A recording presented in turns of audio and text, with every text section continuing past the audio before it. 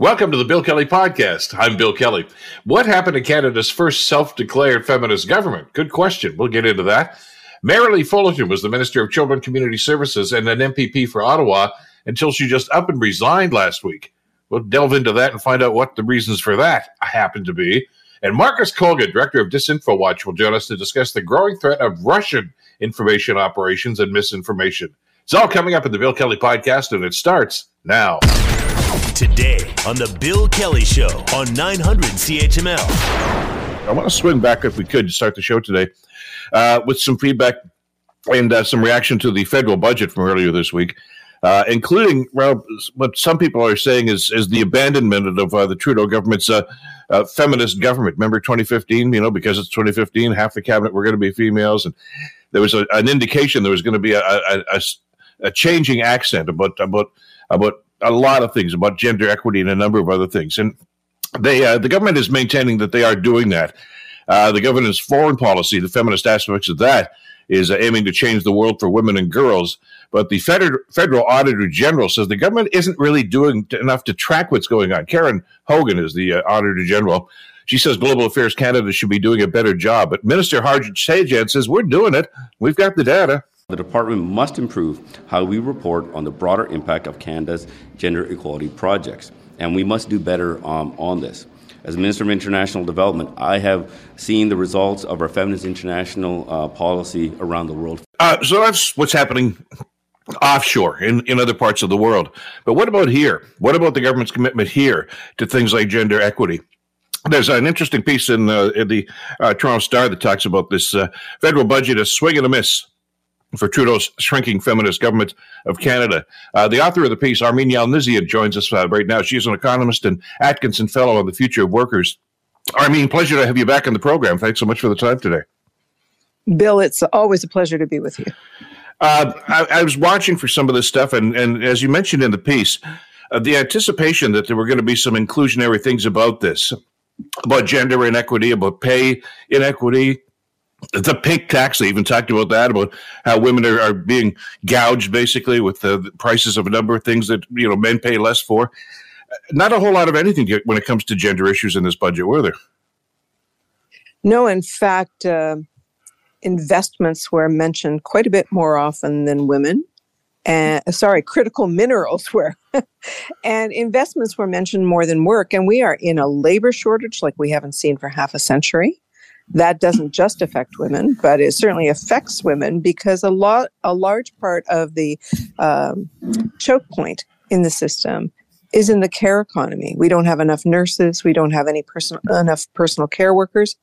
And we are losing the early learning and childcare workers we have, all because we are paying them quite poorly. Certainly wages aren't catching up to inflation. And in many cases, personal care workers and childcare workers don't have benefits. So why wouldn't you go and get a better job when a childcare worker in this province can make as much as a pet groomer if you go on Indeed, that website, and after having a 2-year certificate in early learning and education? I mean, we really undervalue women's work systemically. But what does that mean, Bill? It means that primarily, it's the women that will then pick up the unpaid care at home for their ailing parents, for their very young children, for maybe themselves or those that they love who are sick, and more sick than they normally would be.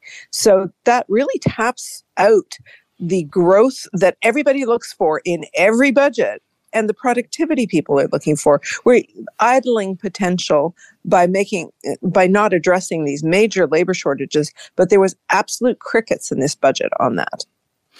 And I understand, as you mentioned in the piece, I think you're on side with this too. We understand that because of Biden's policies that were adopted over the last couple of years, we need to stay economically competitive. So a lot of this initiative towards green energy makes sense. But I guess the frustration a lot of people are feeling is yes, do this, but not at the expense of the everyday issues. Down here at street level here, what's going on? As you mentioned, there's new daycare spaces being created. That's great. There's nobody to look after the kids, but the spaces are there. Well, that's precisely it. There was a doctor in Toronto, Andrew Buzari, that said a bed without a nurse, a hospital room without a nurse is just a bed. So I got it completely wrong, Bill. The line was a hospital bed without a nurse is just a mattress, which is a great line, but that's kind of the same for childcare spaces. Look, don't get me wrong. This is the most progressive government in my lifetime, in my adult lifetime, and has been, with bar none, the most feminist, understanding that the role of women is equal to the role of men in making sure we get her done each and every day. It just feels like they left the building sometime in the last year as inflation started to soar. So to your point, absolutely necessary and unavoidable to do something to catch up to Joe Biden's Inflation Reduction Act, which is really a strategy to reshore jobs and to pivot to a cleaner energy base. We should be doing that too. And, we will miss out on huge opportunities, and huge amounts of capital will leave Canada and go find a way to make money in the United States. So had to be done. No argument there whatsoever. But $20 billion for these folks to incentivize business to do something that they should be incented to do anyway, because that's where the money is. $20 billion over the next 5 years. And for workers, I'm not, just get ready for this number, 20 billion with a B versus 107 with an M, $107 million for workers. What happened to the recession everybody's telling us is going to come our way? Why aren't we getting EI recession ready? There was huge consensus on at least dropping the hours qualifying people to be eligible. But let me tell you another thing. They not only didn't do anything about EI, they gave a hint as to what they could have done if they didn't want to do massive EI reforms. They have 5.4 million, again, 5,400,000. Where did they come up with the 400,000 for work sharing? What does work sharing do? It permits employers and employees to apply for income support for workers that lose, I think it's 50%, but maybe it's 30% of their hours. I forget what that threshold is. And that's the type of recession we are seeing now because of labor shortages. All employers are really struggling to find workers to do the job. So they're not going to lay them off, but they'll cut their hours. Well, okay, put the math together. If you are a worker and you are seeing 20% less, 30% less, 50% less, fewer hours, and prices of groceries, prices at the gas pump, your rent is going up. You are in an even more affordability pickle than you were a few months ago. And that's exactly where the government should be stepping in to offset the pain of central bank rate hikes. But there's crickets in this budget on that front. They just extended the $2.5 billion GST credit, but you're only likely to get that maximum $234 if you make less than $10,000. So it's not reaching most people that are still working and completely struggling with the bills. And it's certainly not reaching the people that did not access EI before the pandemic hit. That would have been 6 out of 10 jobless people could not access jobless benefits, even though they pay into it at the front end. It's crazy. You and I have talked about this in the past. I mean, I guess governments have short memories. That's a given, I suppose. But how many times were we talking about how the recession and how inflation was having a negative impact much more on women than it was on men? That there had to be some equity there. And that's one of the reasons why there was so many openings, because women weren't returning to the workforce for a variety of reasons. And the government seemed to be on side with that. They seemed to be on the same page as the economists were. What happened? I mean, why have they dropped the ball on this? Well, you've got me, because it's absolutely true that this was the world's first ever she session. The thing we're going to go through now is not going to be necessarily gender skewed, but women will have to cut back on hours of work because there isn't enough health care, child care, and elder care out there. So that's what's going to happen, is fewer hours of paid work. That isn't your typical trade-off between inflation and unemployment. That's usually about the number of people that lose their jobs entirely. And that will happen too, because those businesses that barely clung on through the pandemic because of lower revenues and higher costs are now being dinged with higher costs in terms of interest rates. So their borrowing costs are higher. Some of them are going to shutter. There was a study in Statistics Canada talking about how the zombie businesses, ones that are still there on the books but haven't been doing any business for quite some time, or have been doing almost no business for quite some time, is we have a larger share of those businesses in our ecosystem than in the United States since the pandemic hit. So we're waiting for that shoe to drop, and that will mean more official job loss. But I guess the bigger story for me right now, and it should be for all of your listeners, unless you are owning your home and have no mortgage, the bigger story is the housing story. What has happened with the fastest escalation of interest rate hikes by the central banks is that mortgage costs have gone up. And that means more people are not moving into the housing market from the rental market. So that's adding people to an already undersupplied rental market. That's also squeezing the number of affordable spaces because you just got more people in there. So that's squeezing more people and raising rents up. And on top of that, we are dealing with our labor shortages through federal policy by letting in over 1.5 million permanent and temporary residents to come and work and study in this country and to do the work that we say we need to do. Plus the refugees, they need a place to live too. So we are adding millions of people over the course of the next 5 years largely to our biggest communities where there is the greatest shortage of rental stock. And there was not even the measure in this budget to say, yeah, the Bank of Canada had to raise rates to try and tame inflation. So we're going to make up the difference between your financing costs so we don't lose any time on building affordable rental stock. Nope, they didn't do that. That would have been a very low-cost item that would have stopped the stall on building affordable housing. And did you know we are building affordable rental housing roughly at half the rate we were in the 1970s? This is the federal government support. Half the rate in the 1970s when our population is growing by their policies roughly 2.5 times as much.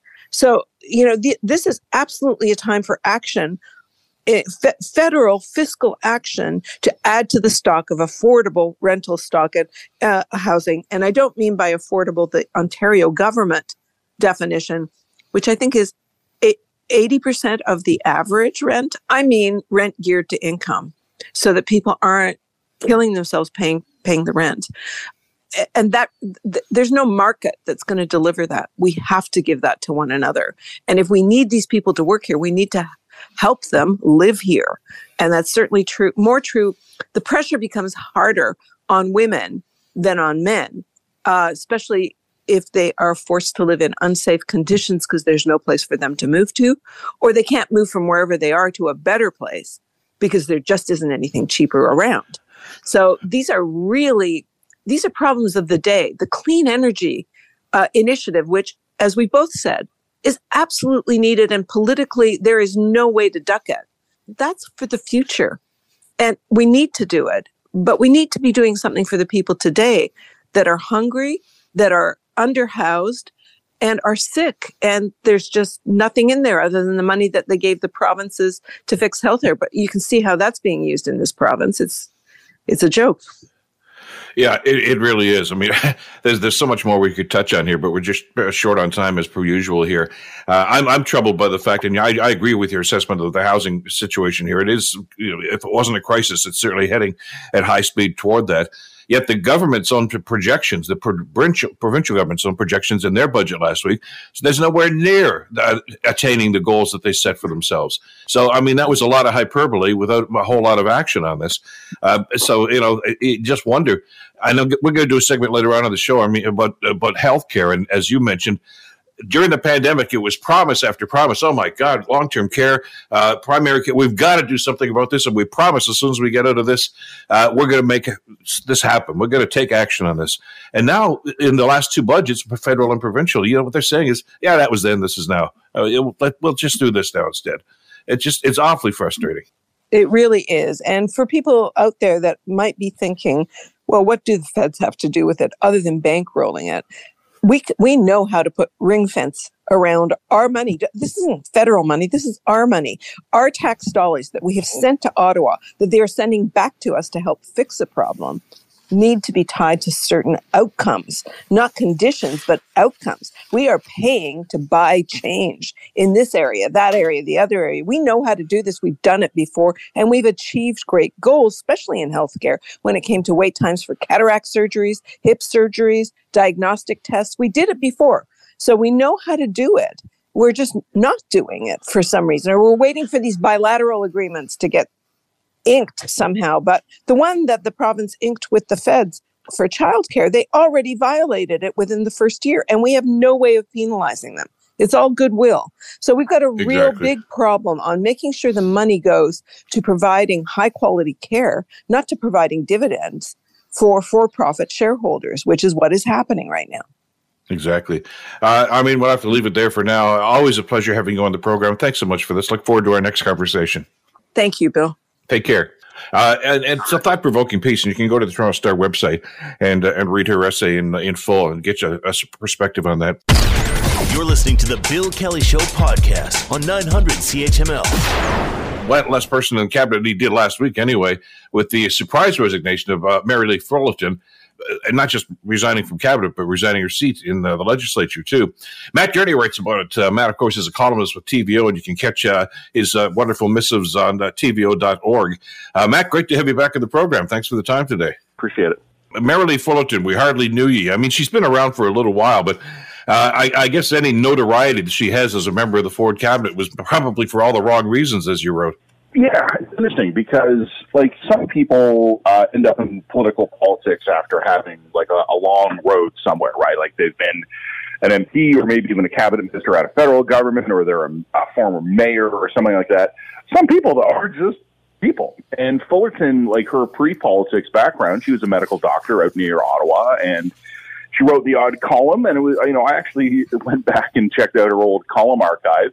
It was all basically healthy living stuff because she was a doctor, right? So she was kind of writing pretty good, pretty obvious, and pretty benign medical advice columns, how to take good care of yourself.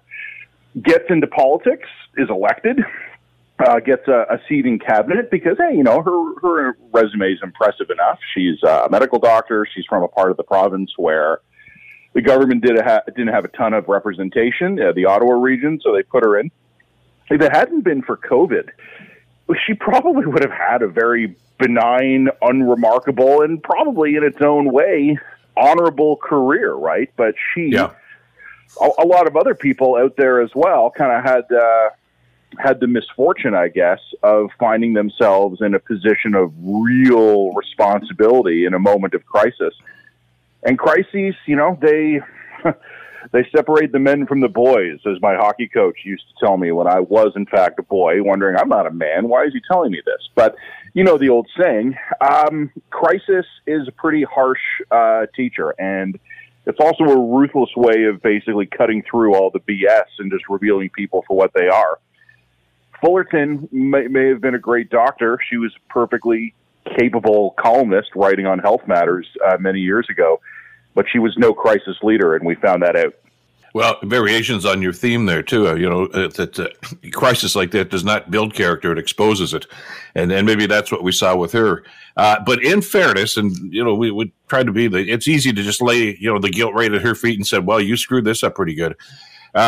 They weren't ready for this. I mean, the government wasn't ready for this. Our healthcare system wasn't ready for this.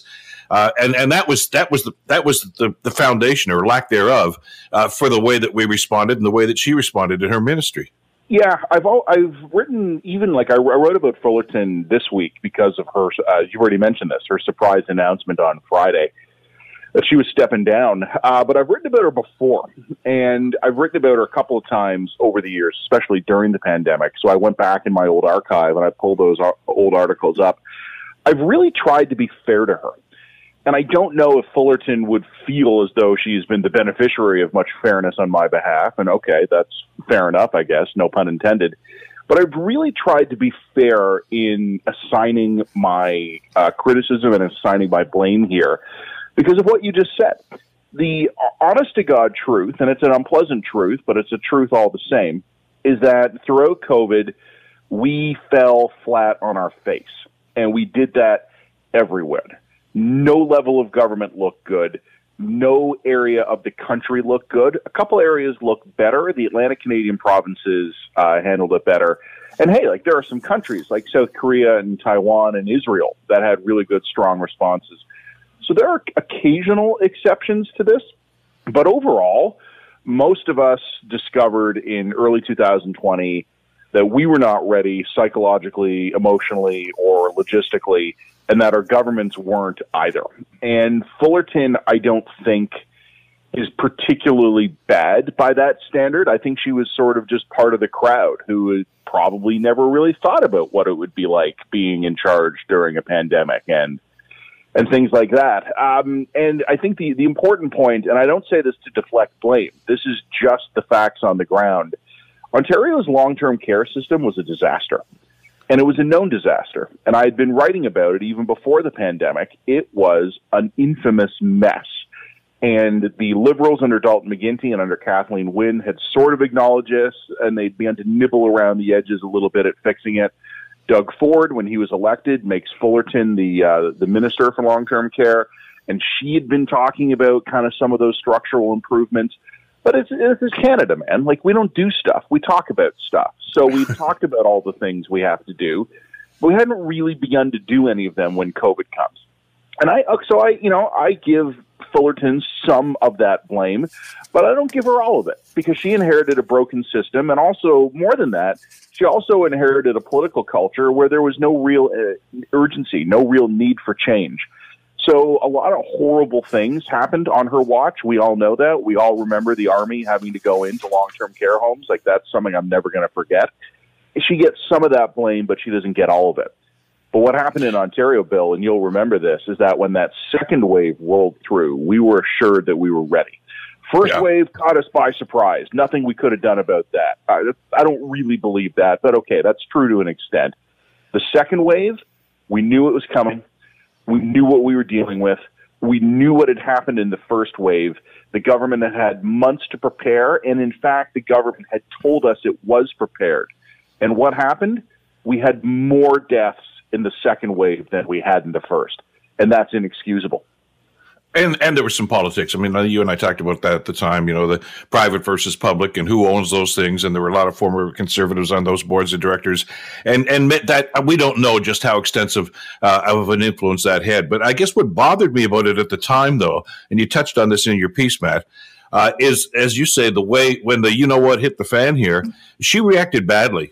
She has an awfully thin skin for somebody who wants to be in politics. I mean, because you're going to be a target. And she did not act well. She did not react well to media criticisms and media questions about this. I have a very specific memory of sitting at home.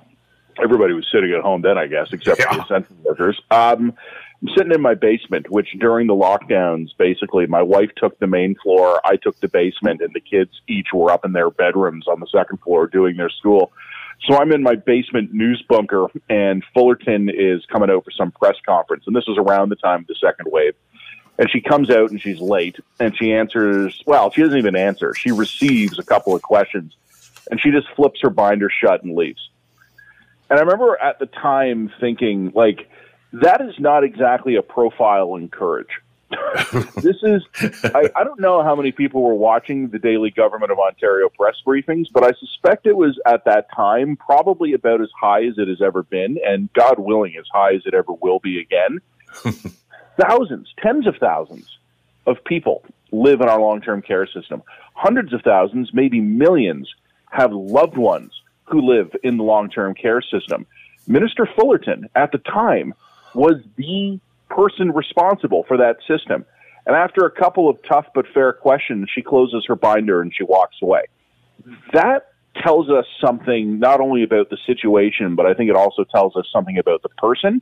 You said before, and I love what you said, that crisis doesn't build character, it proves character. Minister Fullerton revealed her character to all of us that day. And you know what? Okay, fair enough. Like, lesson learned.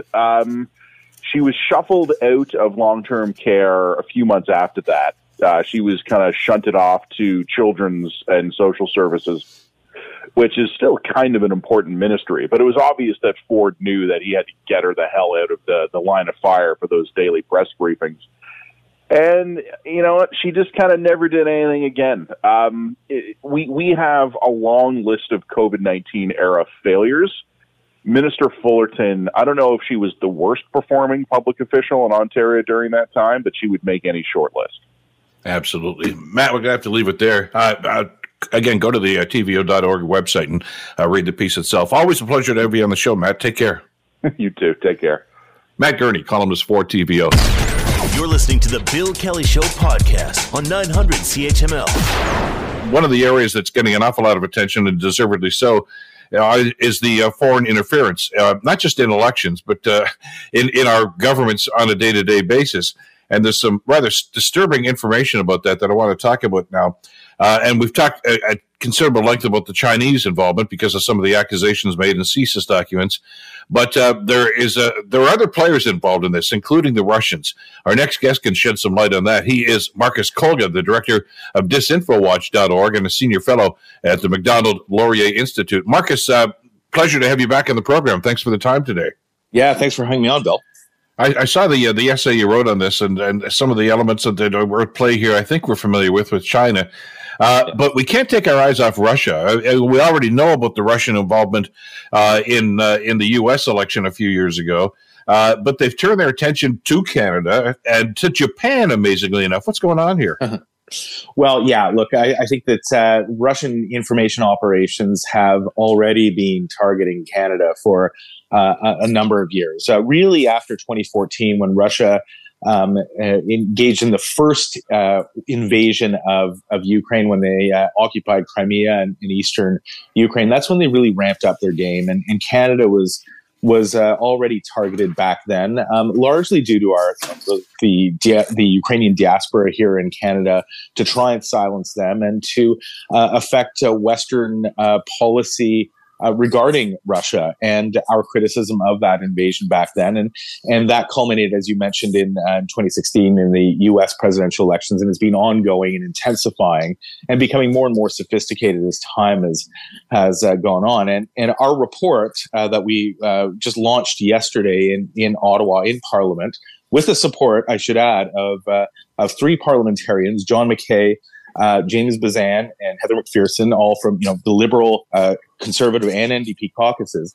That report finds that Russia has been really upping its game and weaponizing the far left and far right here in Canada to amplify its anti-Ukrainian messaging over the past 2 years, and it's been doing that with terrifying intensity.